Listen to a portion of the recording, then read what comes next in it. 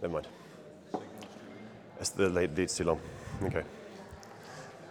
Right. Okay. For the visual learners out there, I'm sorry, there's going to be no visuals today. Okay. Right. Well, this is a real bittersweet talk this morning. Beth, myself, Ruben, Savannah, we are very excited about going back to see family in England, especially my mum who has Alzheimer's, sadly, which is one of the reasons we're going. But at the same time, we love Africa.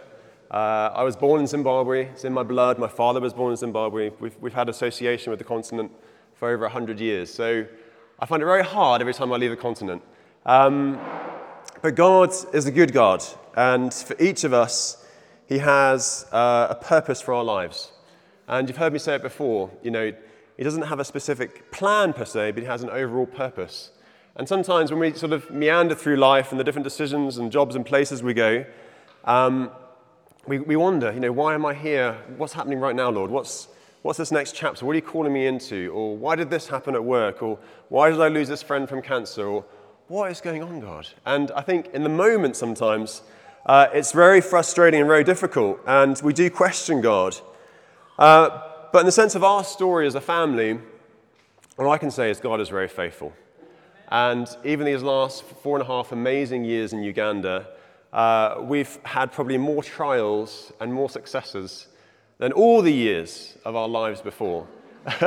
And anyone who knows me well, you know, you do wonder what happened to us in regards to life. You know, we've had incredible healings where we've seen God really do some incredible miracles in our midst. We've had a loss. We've lost two people. Two people have died since in our lives since we've been here. One in my team at school who sadly died, and someone else who drowned where we were staying a few years ago. So we've seen incredible tragedy, but at the same time the tension of wonderful life and breakthrough as well. So I say that to you right now because you're like, well, Rory, you don't know my story.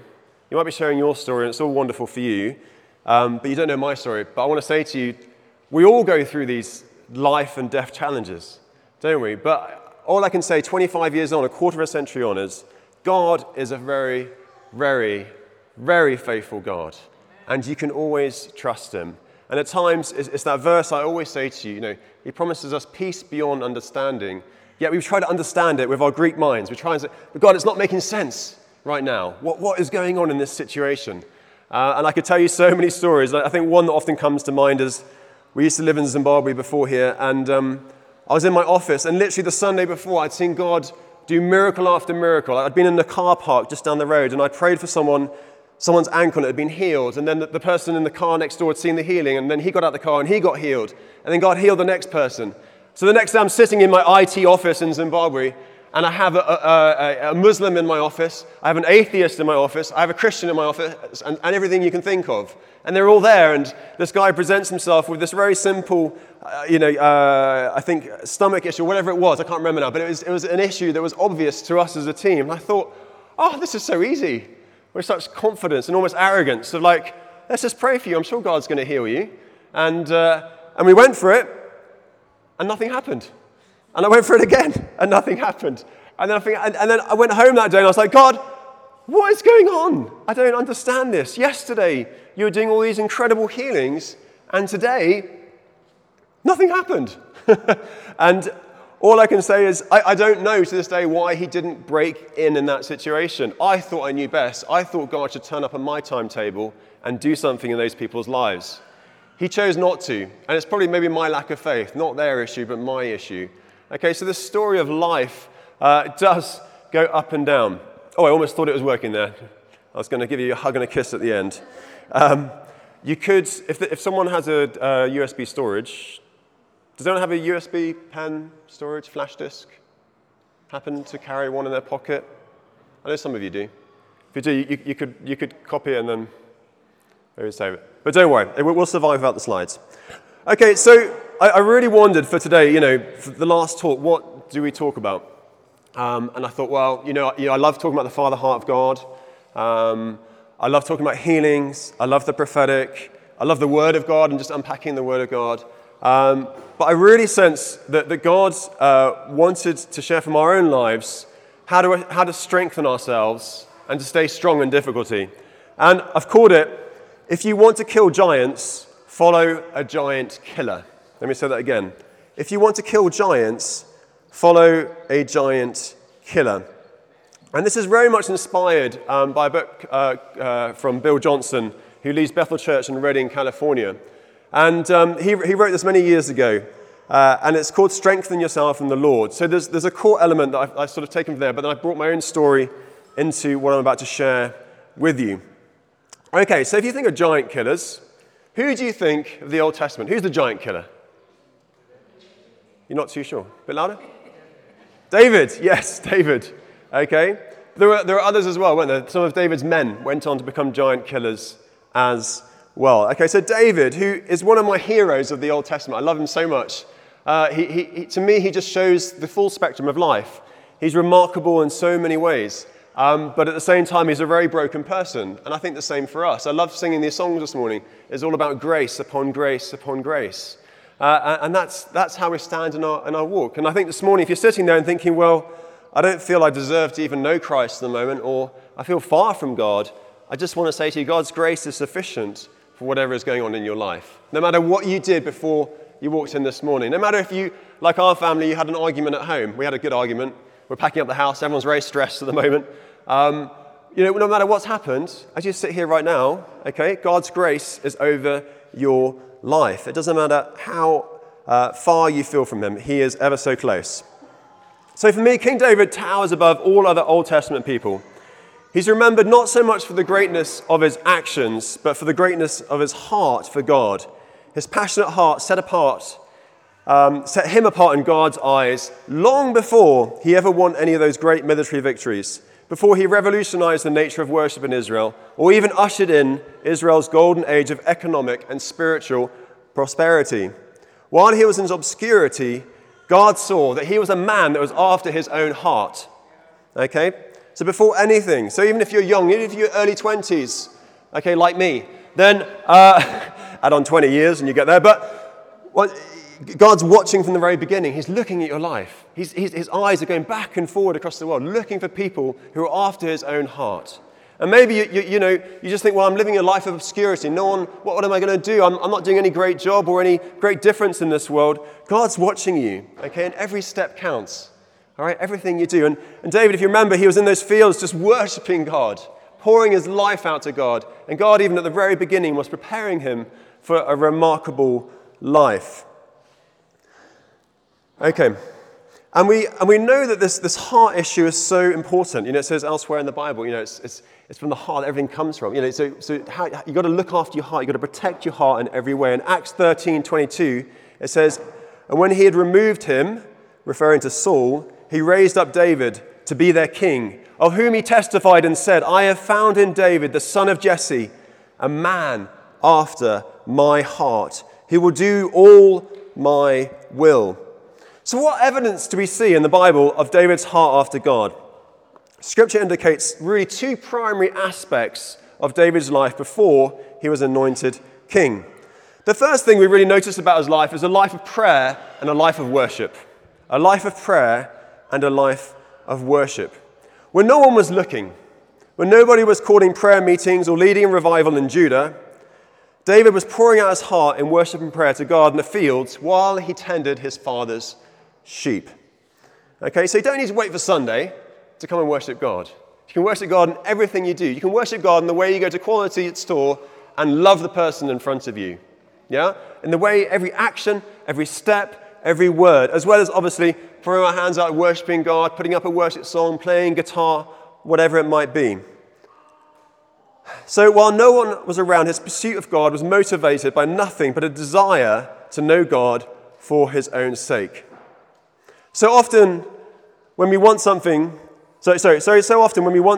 from our time with God, how often do we come without an agenda? So the point here is, how often do you turn to God when life is difficult?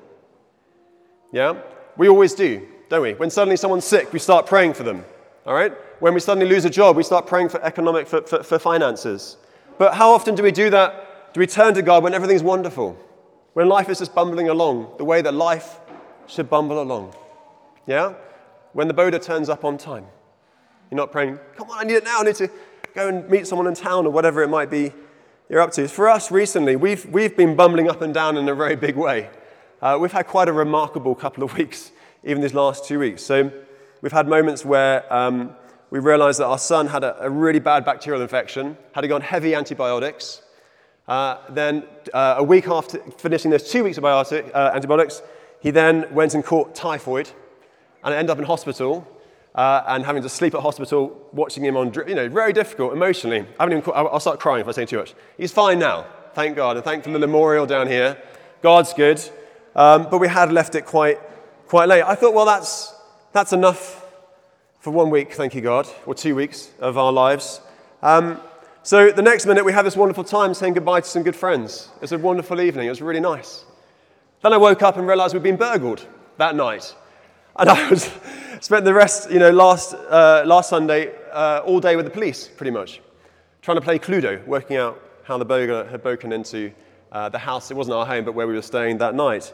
And I remember saying to my wife, Beth, in the evening, I said, honey, the house is a tip. We're trying to pack everything up. Work's pretty stressful.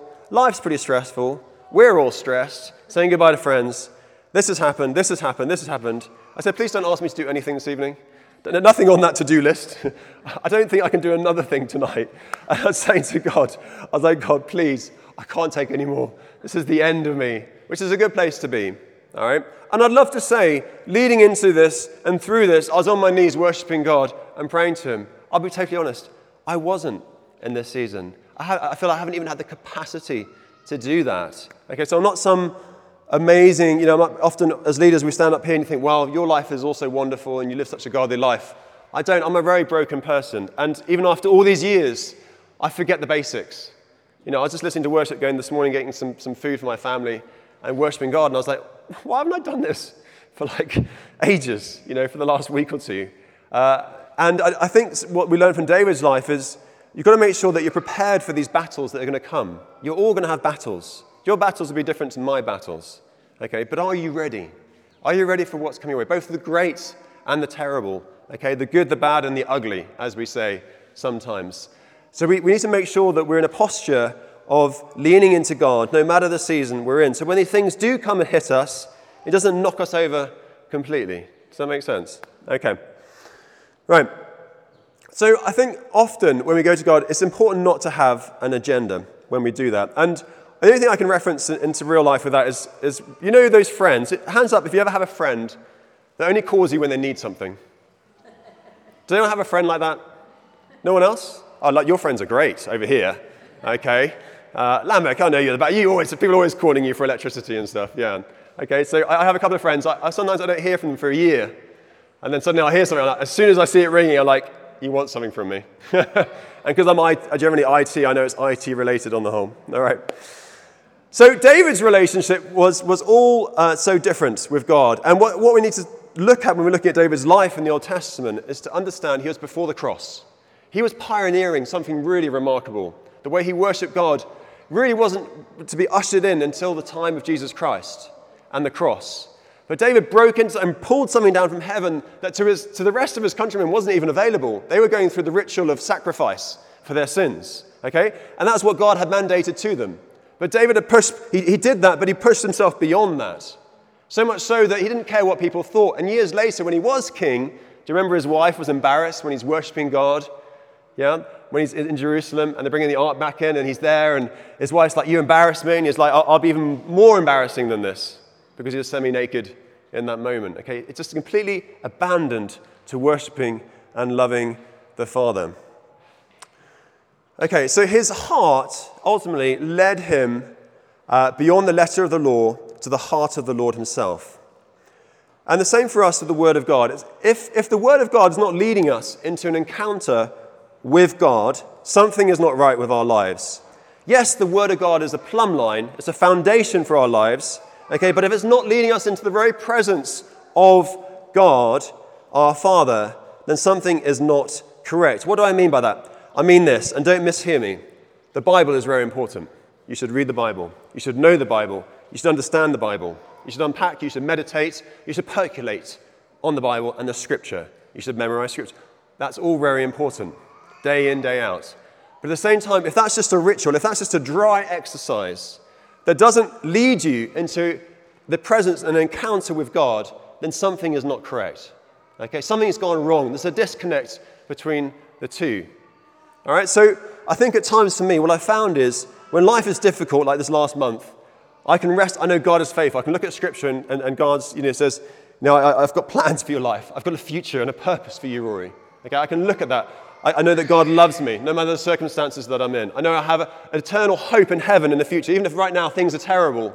Okay, my mum's very sick, and all these things are happening. But God's a good God, so I can lean on the Bible there. But at the same time, when I push into God's presence, like walking this morning to get breakfast, if I can't then enjoy the presence because of the truth of the Scripture that I've read, then something's blocking it. Something's wrong. And maybe, it could be I'm offended with God. Maybe I feel he's let me down somehow. Yeah, I could choose to take offense. Say, well, my mum is dying in a sense. She's losing her memory. But God's good. I know he's good. Okay, so I can still get into his presence and choose not to be offended. The key is this. We all talk about how we get offended by each other and by life. But that's because you're making a choice to be offended. Okay, when someone offends me, if Monica offends, she never has, but let's say she did. Let's say we walk after and say, Rory, that's the worst preach you ever gave in your life, and it was your last one, and that's how I'm going to remember you. She wouldn't say that. But just a silly example. I could choose to be totally offended by that, or I could choose to walk away from that offense and just say, right, God, I forgive Monica, and I forget what she said. I love her as a sister in Christ. God, go back to God. Was that the worst preach I've ever done? Go to God and ask him what he's saying. Choose not to be offended, because there's too many people walking around who are offended and hurt. I see them everywhere. And hurt people, don't they? Yeah, you see it. And you see it so often with leaders, because when people step up to leadership, suddenly their weaknesses and the cracks of their life become evident for all.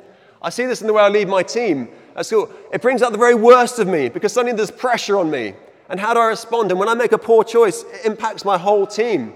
And the more senior you become, I see it, leaders of countries, you see it. I won't mention any names of countries in leadership. I come from Zimbabwe. I'll use Mugabe. He's dead now. So Mugabe, started so well. And we'll see someone else like this in a second. Started so well in Zimbabwe. And I used to travel back and see family and friends and go through these amazing farms and see everyone growing economically in so many good ways. Okay? But then it collapsed. His character failed him. Yeah, God hadn't prepared him for that position. He was a hurt person who not only hurt individuals, but he hurt an entire nation. And we're still paying for that today. Does that make sense? And it's so easy, and I say this as well, to be gracious on your leaders. It's not easy to lead. Yeah? It's easy to judge. We're so judgmental. Oh, I could do a better job than that. I could do far better than that. Maybe you could. Maybe listening to this, I could preach far better than you probably could. Okay? But the challenge is to be gracious on those that lead you. But as well as that, don't try and hurry God. History is never kind to those who try to hurry it. So don't try and rush through to get to where you want. Because if you do, you will fall down. Okay? Gifting might get you. Character will keep you in place. Gifting might get you. Character will keep you in place. So firstly, worship and pray to God. Right? Secondly, what we realize with David is that he completely relied on God. Completely and totally and utterly relied on him. Okay? And there's examples of David relying on him, where he battles against the lion and the bear. All right? And in those moments, it revealed his heart for God because he had to rely on God for victory.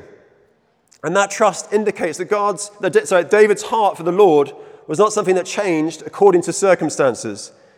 In 1 Samuel 17:37, it says this: he had integrity of heart. He had integrity of heart. And we see this as he comes before Goliath. David says this in 1 Samuel 17:37. The Lord who delivered me from the paw of the lion and from the paw of the bear will deliver me from the hands of this Philistine. And Saul said to David, go, and the Lord be with you. All right, so he completely and utterly relies on him, and he's been prepared in the place of obscurity. All right, and then suddenly he gets this opportunity to slay Goliath. And so it had come after all these years of experience, but yet he's still very young. So what else can we learn from God with David's life? Well, I think the main thing is that it took years and years of preparation for David to become the king that he became. All right? God did not bring the man after his heart straight from the pasture to the palace, so to speak. All right? Incredibly, it was another 10 to 13 years after Samuel had first anointed him to be king. And in those years, David endured more difficulty, persecution, and rejection than many of us face in a lifetime. He probably thought it would be quicker than that. And the same for us. You know, we think things are going to happen. For me, when I was not a Christian and I was a teenager, I went to visit a church. In fact, it's a church we're going back to in the UK. All right? And I must have been about 15 or 16. I was at boarding school in the Channel Islands in Guernsey, and I went there because some friends of mine, I think even my brother or someone had taken me to that church. And someone at the end of the service came up and prayed with me. And he said, not knowing me at all, said, I see you in a country that has large waterfalls. I see you in savannas, and I think it's Africa. I see you in Africa. I see you praying for the sick, and I see people being healed. And there's some other stuff. But he finished there at the end of that. And I listened to him, and I was like, no. Well, yes. Okay. I thought, you obviously know Zimbabwe for what it is. You know about Africa. You don't know me. Okay. And he was almost more, I think he was early, the first time he even given a prophetic word, he was surprised about how it resonated with my life in one sense. But at that point, as a teenager, I didn't really want to follow God. I did in like a tokenistic sense. I didn't plan on going to Africa to be involved in any sort of ministry at all. I had no interest. If I was going to go to Africa, I was going to go in my backpack and see friends and family and just enjoy life as an expatriate and not serve God in any way at all. But that haunted me in such a good way. And as the years went by, okay, because that was, I'm going to age myself, almost 30 years ago. And as the years went by and I became a Christian and all these things, and Beth and I got married, and we thought, yes, we're going to go to Africa one day, and maybe Southern Africa, and all these bits and pieces, and it didn't happen. The doors kept on closing for us. And I was like, but God, you've promised this since I was a teenager, and door after door would not open. But what's happening, God? And it took a decade, and then suddenly, I haven't got time this morning, the door opened for us. It was a miracle the way it happened. Beth had dreams, all these bits and pieces of God just really showing. We even had a guy at a service who literally pulled us out and said, God is calling you to Zimbabwe. The door has just opened today. He didn't know he'd been offered a job that day. This is the right time. This is the season. Here you go. And I'd love to say that it was all wonderful and easy after that. But it wasn't, because we went and it was amazing in so many ways. But 4 years later, God told us, you're leaving Zimbabwe. And we were like, what? I've waited. We've waited a day. I've waited 20 years. My wife's waited 10 years. I'm more patient than my wife. I've waited 20 years. It's not true. Okay? And you want us to now leave Zimbabwe? And God has a sense of humor in so many ways, because as we left Zimbabwe, I remembered someone called Isabel Turner, who some of you might know, who was part of the plant of this KIC originally, I think, with some others. And she said when we left Zimbabwe, Rory and Beth, you should be going to Uganda. I said, I'm never going to go to Uganda. I'm sure it's a wonderful country, but we are going to Zimbabwe. And I'd love to say that from Zimbabwe, and then we ended up straight in Uganda. But as you know, if you know us, we didn't. We ended up in Ukraine, of all places, in Ukraine. And again, it's so many stories, I couldn't unpack it all for you. But I just want to share it to encourage you. So we end up in Ukraine, and after a few months, life gets quite difficult. I've got no passion for the country. They're amazing people, but I've got no call for it. I feel like I'm in the wrong country, on the wrong continent, in the wrong weather, and I'm not happy, okay? And for Beth, life's difficult. She can't speak the language. They are very friendly, but not on the surface, a bit like British people, okay? But add in a bit of Ukrainian and Russian to mix, all right? So we have some pretty bad experiences, all right?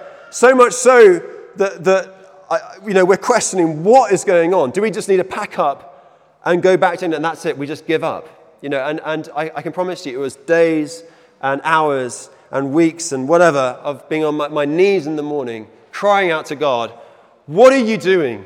I do not get this. You called us to Africa. You called us to Zimbabwe and we were there, and now you've taken us out, and now we're here, and I can see no future and no next step. But God was doing remarkable things. And one of the things that happened there, and there's many things we could say, but one of the things that God did was that using from the medical side of things, because we get private health, which is a real blessing, and I don't take it for granted, they picked up a situation about, I won't get into details, that potentially saved her life. That if we were in the UK or Zimbabwe, other places, would possibly not have been found. So whatever situation you're in, you've got to trust that God has a plan for your life. That he has put you right here today for such a time as this. It's not an accident you're sitting here this morning. Okay? And maybe you're going to be here for a day. Maybe you're going to be in Uganda for a week. Maybe you're going to be here for 10 years. Maybe you're going to be here for your whole life. Or maybe next week you're off to the Congo or South Africa or America or wherever it is. But trust that God has you in the right place for the right season. Yeah? And engage and live and believe and have faith and don't take offense. Does that resonate? I hope. Amen. Okay. Right. Now, in contrast, from David, we have Saul. All right. Now, Saul, okay, the previous king, had no difficulty in becoming king. He was crowned very shortly after being anointed by Samuel. But God did not want another king, Saul, to be on the throne. While Saul, at the time, was true to the very best that Israel had. Okay, so when the Israelites cried out, we need a king now, and God said, you don't need a king. And the Israelites say, we need a king. Okay, here's your king. That was the best person in the country. Okay, he wasn't a bad egg. He would have been the best out of us. Whoever the best, would have been the best of the best to be a leader. All right? And it starts well, but he's not been prepared. He's not been tested. He hasn't got the character. All right? So as King Saul was entrusted with a measure of anointing to lead the armies of Israel to victory and to shepherd the people, yet without the strength of character that only comes by winning private battles, these public victories expose the previous hidden weakness of Saul's heart towards God. All right, so he took the favor of God to look for the favor of man. And if you live for the praises of men and women, you will be stung by the criticisms of men and women. If you're looking for the favor of men and women, you will be stung by it. All right, so when life hurts, and I've had this before, when life is difficult, I have to look at it and think, it's because I'm looking for the praise of the person and not the praise of the king. Yeah? I'm looking for the praise of the person. So live a life with the audience of one and say, God, well, what do you think? Forget what everyone else thinks. What do you think? All right? So this weakness in Saul, combined with his growing appetite for the favor of man, led him to bring glory to himself and disobey God. So, one second. I need some water, sorry.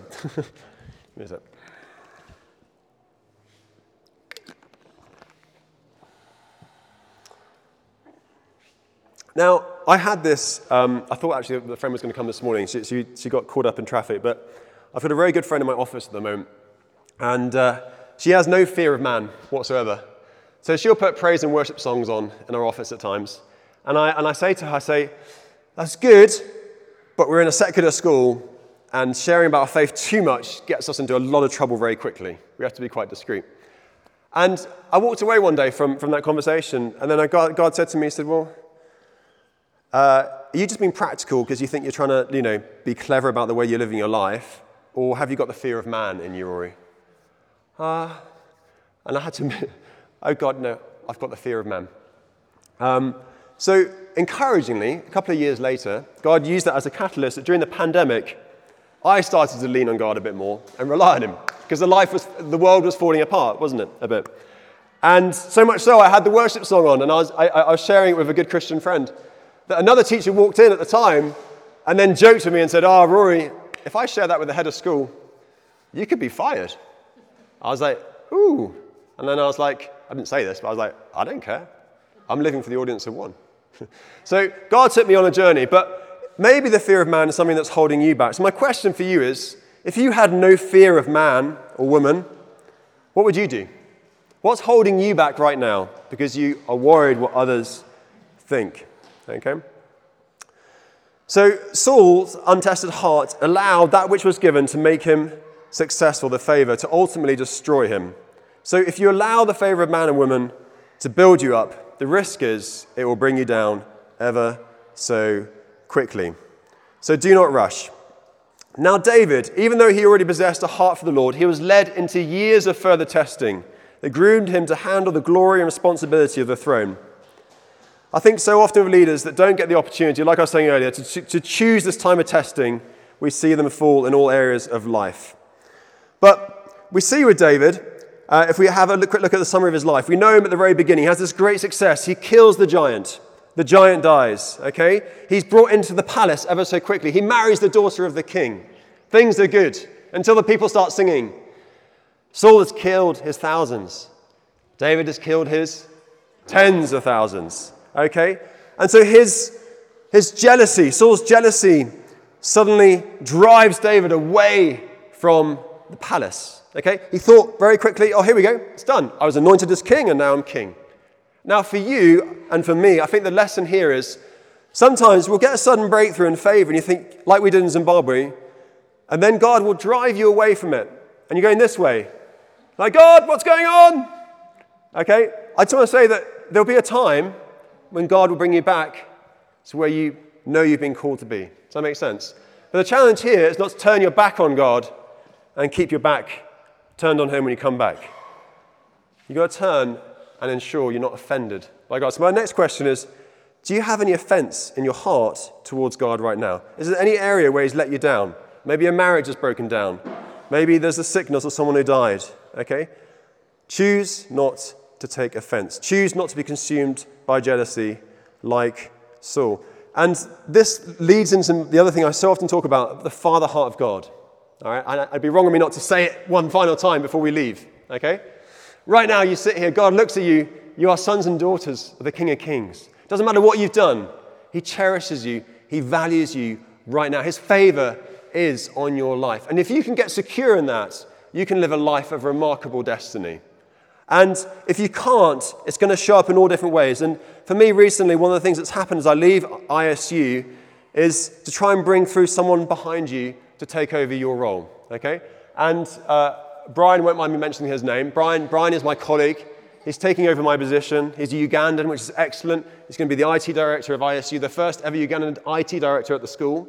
Okay, he deserves it thoroughly. But it's been a journey.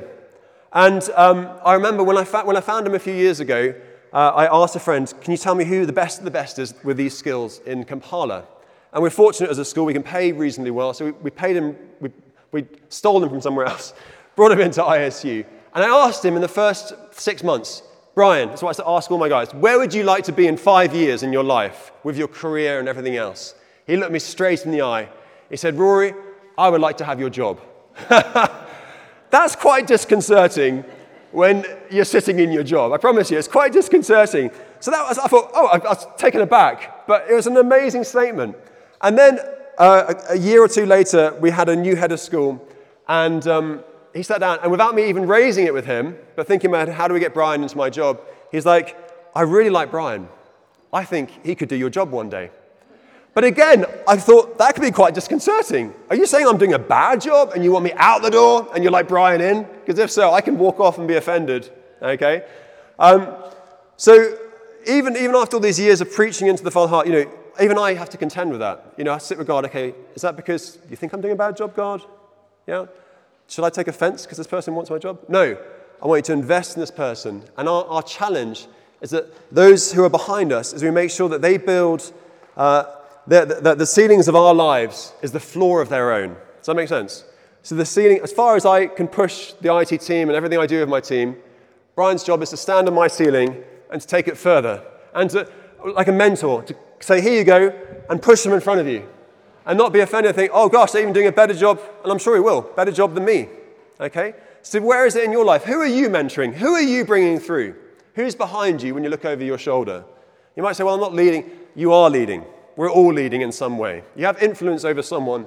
Who is it? And how can you take their hands and how can you bring them through and ensure that they build the floor of their lives on the ceiling of yours? And it's so important that your security and identity is in Christ, not from performance, but by the grace of God.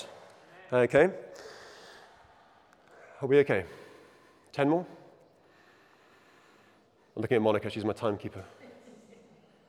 Right, we'll finish at 5:30. Okay, right.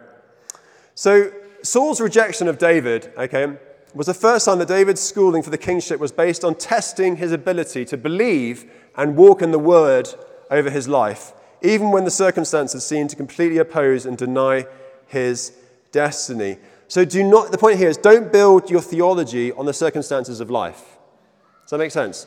The truth of Scripture is the truth of Scripture. If you're not seeing the connection with your life, then the issue isn't the Scripture.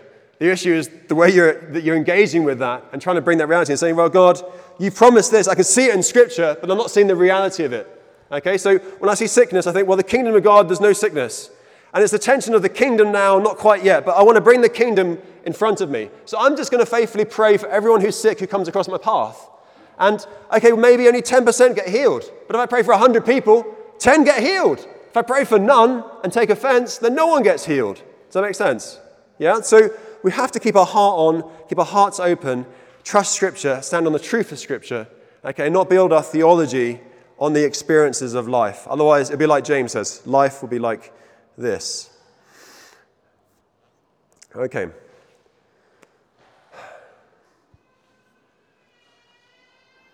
So, what's really fascinating, I'm going to finish by focusing on this last bit, with David's life, I find, is if we zoom in on that time when his band of followers, and I had a great picture, and I'm sorry I can't show it, I'll send it on the website. Okay, his band of followers, his mighty men that became giant killers themselves, at one point turned on David. All right? And what he does in that moment and how he strengthens himself is incredible. All right? So, let me just get down to here. Here we go. If you remember, David and his men are fighting for the enemies of Israel. All right? And one day, these enemies of Israel, up to this point, he hasn't actually been fighting the Israelites themselves. He's been fighting other enemies of these guys. He goes out with his men, and when he gets out for the battle with Israel, the princes of the enemies of Israel say, well, we don't want David because he might turn on us and he might fight against us. We can't trust him. Okay, so he gets rejected by the enemies of Israel. And when he gets back to his hometown of, at the time, of Ziklag, I think that's how you say it, he finds that the town is burnt and the wives and children have been taken and everything is destroyed and everything is gone. And at that point, his men turn on him and they want to stone him and they want to kill him. Now, you know you're having a bad day when you've been rejected by the king, you've been rejected by the Israelites, you've even been rejected by their enemies, okay? And now you're rejected by your followers. And so often this is what we do. When someone does something wrong, we say, well, get rid of them. Get rid of the person at the top. Okay? But in David's life here, it's a bigger injustice. Because it says this in 1 Samuel 36. Now David was greatly distressed, for the people spoke of stoning him, because the soul of all the people was grieved, and every man for his sons and his daughters. So without question, I think I would feel greatly distressed too if my life is threatened by my closest friends. But how does David respond in this moment? And I want to finish with this. It says in 1 Samuel 36, later on that verse, but David strengthened himself in the Lord his God. So facing this volatile group of men ready to stone him caused him to look to himself for strength, not to look to himself, but to look to God for his strength. His faith gave him the courage to say, come on guys, we've got wives and kids to bring back. And amazingly, as he gives them vision and purpose for their lives again and reminds them what they've been called to, okay, it kicks them back into the way it should be going, yeah? They have purpose and vision, off they go, they run after them, they get their wives, they get their children, and all their fortunes are restored. So God gave him the strength to master his own distress, look past the offense of his men's rejection, and rally them together to get their families back. You see, David's personal breakthrough in this moment, his ability to strengthen himself and be faithful to his purpose, instead of collapsing under pressure, not only saved his life, it also enabled him to lead his men to victory. So the very battle the Philistines had then prevented him from fighting in was the very battle where King Saul and Jonathan were then killed. So suddenly, David's darkest moment, when life seemed like everything had gone wrong, he'd been driven from the palace, out for over a decade in the wilderness. Everyone had turned on him. And it looked like it was the end of his life, and he strengthens himself in God. That's the moment he's led to the throne. And I want to encourage you, if you're in a dark place, persevere, strengthen yourself in the Lord. Worship him with all your heart. I promise you, breakthrough suddenly comes. And I haven't got time this morning. I could tell you 1,000 stories of where God has suddenly broken through for us, where life has looked awful. And I'll give you 3 headers to highlight this to you, okay? In Ukraine, we had a point where literally everything had fallen apart on every level I could think of. Then in Uganda, the battles got bigger. Now I was dealing with people dying. I had one person in my life commit suicide in my own team. I cannot tell you anything more painful than someone that's a friend take their life in front of you. I was like, how do you get through this? And then at the same time, then I had Savannah on emergency evacuation to Cape Town. Then a month later, we had the pandemic hit. And then we had the drowning in the pool. It's not all necessarily the correct order, but all these things, and even these last 2 weeks, I'd love to say it's easy now. It's not. It's really difficult, okay? But God is a gracious God. And suddenly, often they say the dogs of doom are often in the way of your destiny. The dogs of doom stand in your way of destiny. So if things are difficult, I want to pray for you in 2 minutes, and I'm going to pray for breakthrough for your life. I've seen breakthrough in our lives. I have faith, if you don't, for breakthrough in your life, whether it's financial or physical, whatever it is. But above all, let me finish with these points. Worship and pray to God like King David did. Rely totally on God. God's timeline is different to your own. Don't take offense, and remember to never lose purpose and vision for your life. Let's pray. Should we stand up? Let's pray.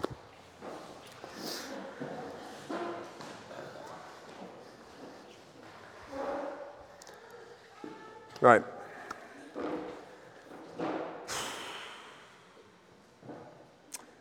Yeah, Father, I just thank you so much for this wonderful church. We thank you for the remarkable 4.5 years you've given us with these wonderful people. Jesus, I thank you for every soul that's here, even those that weren't here all those years ago and have joined in the years since, or even in the months, or even the days, or even if today is their first day in this church. Father God, I thank you for every person. I thank you that you have a future and a destiny for each of these people, Father God. I thank you that you have a purpose for their lives. And whether right now they feel they're in the right season, everything's wonderful, then we celebrate with them, Father. But for those that feel that things just aren't quite the way that they thought they would be, or they're not quite where they thought their career should be, or the job hasn't quite come through, or they want to be married but they're not married, or whether they've lost someone who was sick and they thought, why weren't they healed? And they died, or whether they're sick now and they're struggling in faith, that God will come through for them, Father God. I pray, Holy Spirit, just come and meet them right now where they are. Father God, just come and meet them in a powerful, intimate, personal way, Lord Jesus. And Father, I pray for this nation of Uganda. I thank you for people such as this morning, Father God. I thank you across this nation, you have remarkable people of faith that have a vision and a purpose and a destiny in the play of how things are going to pan out in this wonderful nation. I thank you for the prophetic word as we're praying before the service, the prophetic word of Churchill, who wasn't even a Christian, saying it's the pearl of Africa, Lord God. We believe this is the pearl of Africa, Father. I believe truly that one day people will look at Uganda and say, how do they do what they do? Why is it they have such great success in agriculture or education or business or government, Father God? I pray that, Lord Jesus, that nations even like Rwanda, where we see elements of that, but it's driven by fear, that it be driven by grace in this land, that it be a democratic country, Father God, where every citizen is valued and cherished, Father God. I thank you for the provision of rain and crops and the greenery and the beauty and the lakes, Father God, just all the blessings that you've poured into this nation, Lord Jesus. We pray that in the months and the years and the decades ahead, Father, that we will see just remarkable breakthrough. I pray your kingdom will be released across this nation, Father God. So I pray for every sphere of society represented in this room right now, Father God. I pray for the teachers. I'm passionate because I'm a teacher as well. I just thank you for the educators. Whether it's educating children on the streets, which I know some do here, through to those that are educating the ambassadors of this nation. They all have influence on them, Father. Give them all the wisdom they need. I pray that they will impart a sense of faith into the children and the next generation, Father God. That the next generation, as we said earlier, will build the floor of their feet on the ceilings of our own lives. Father, I pray for those in business, the entrepreneurs. Give them courage. Give them favor. I pray for financial breakthrough. I pray for funding. I pray for God-given just destiny meetings in unusual places, Father God. I believe actually, I just see it now that you will bump into people and you'll be surprised by the breakthroughs and the opportunities that come. Not that I'm preaching a prosperity gospel at all, but I don't believe in a God of poverty. It's a God of unlimited resources that will cover the bases for you and will bring the dreams that he first gave you into fruition. You have a responsibility for those dreams to come into action. You can't say, well, God, my dream's not coming true. God will say to you, well, what are you doing about it? So, Father, I pray for courage for the entrepreneurs. Father, I pray for the health workers. I thank you for the way they've looked after us through the pandemic, both here and across the nations of the world. Father, I thank you use medicine. You do miracles, but you use medicine. Father, and I pray that for each of those, especially those in Mildmay, in nursing and other hospitals, Father God, I pray for incredible influence. I pray in the years and the decades to come, we will look back and there'll be professors and leaders and researchers and influencing not just this nation, but the medical field out in the world beyond. Father God, I pray such diseases as Ebola, they will find the keys, Father God, that will bring freedom and healing to this nation and the nations across the world, Father God. I thank you, Jesus, for every other sphere. I'm going to pause there because I'll go on forever, but thank you for everyone who's represented, Lord God. And I pray for every experience that me, Beth, Ruben, Savannah have gone through, the sacrifice that we've made. We impart those experiences and pray, but by your grace, that these guys don't have to go through some of those things, but you, just by your favor and your grace, that you carry them through those seasons and you strengthen them beyond their own understanding, Father God, that they have faith for everything that comes their way. So may your grace and your peace and your joy and your kingdom rest on this church, the churches of this nation, this continent and this world. In the name of Jesus Christ, amen. Amen.